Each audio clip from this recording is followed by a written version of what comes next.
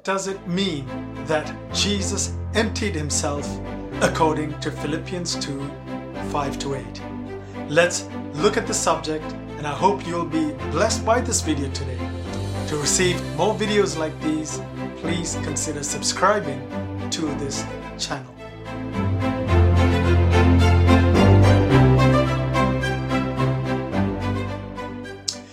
Philippians 2, 5-8. It says, "Have this mind among yourselves, which is yours in Christ Jesus, who, though he was in the form of God, did not count equality with God a thing to be grasped, but emptied himself by taking the form of a servant, being born in the likeness of men, and being found in human form.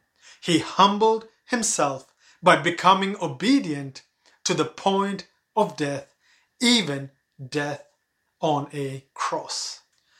When we read this passage in the book of Philippians, verse 7 particularly talks about Jesus emptying himself. What does this mean, and what did Jesus empty himself of? I think it is essential to understand what this statement means, so that you know the true nature of Jesus as he lived on earth as a man and as God. When you fail to interpret this verse correctly, then it can lead you to understand who Jesus is incorrectly. You see, Jesus is God, but he took on the form of a man and became a human being without ceasing to be God. Failing to understand this concept is where some of the misconceptions arise about Christ emptying himself when he became a man. So let us begin by briefly looking at some of these misunderstandings. Firstly, did Jesus set aside some of his divine attributes? Did Jesus set aside certain of his divine attributes, such as being all-knowing, all-powerful, etc., while he kept some of his other characteristics, such as love, truth, holiness? The scriptures teach us that Jesus is God, and because he is God, he enjoys all the rights and privileges of divinity. You may ask, if Jesus is God and none of his divine attributes is set aside, then why didn't he know when he would return when we read Matthew 24:36? It may seem that this is one of the attributes that Jesus put aside, but the seeming lack of knowledge is explained in the nature of his incarnation. Jesus was entirely God, and at the same time he took on the nature of a human being. Jesus did not lose any of his divine attributes, but he voluntarily chose to restrict the use of his divine attributes. This restriction is part of the self-emptying of himself as described in Philippians 2:7. Note that this is a restriction of his use and not losing his divine nature as a human being. Jesus covered his glory and instead took on the position of a servant. Amen. Secondly, did Jesus cease to be God when he came to earth? Another misunderstanding is that when Jesus came to earth, he was a mere human being and nothing more. In other words, Jesus ceased to be God in his human nature. The Bible teaches us that Jesus never changes. Hebrews 3:8 says, Jesus Christ is the same yesterday and today and forever. Amen. Jesus became a human being without ceasing to be God. We know this to be true because throughout Scripture, Jesus spoke and behaved like God. In Matthew 14:33, Jesus accepts worship from his disciples. And in John 10:30, Jesus says that he and the Father are one. these passages unmistakably teach the deity of Christ.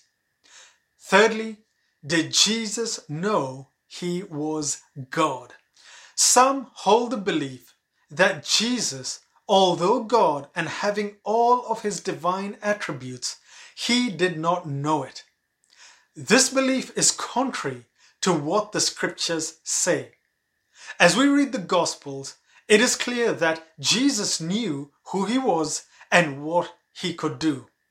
In Matthew 26:53-54, Jesus says, "Do you think that I cannot appeal to my Father, and he will at once send me more than 12 legions of angels?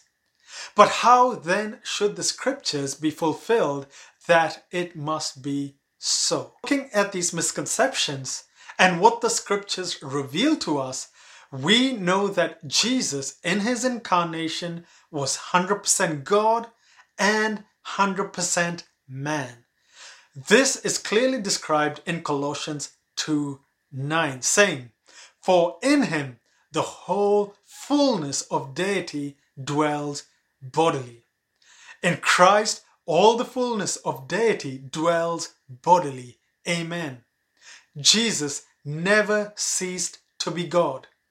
He should never be considered to be half man and half divine. Instead, he is both God and man.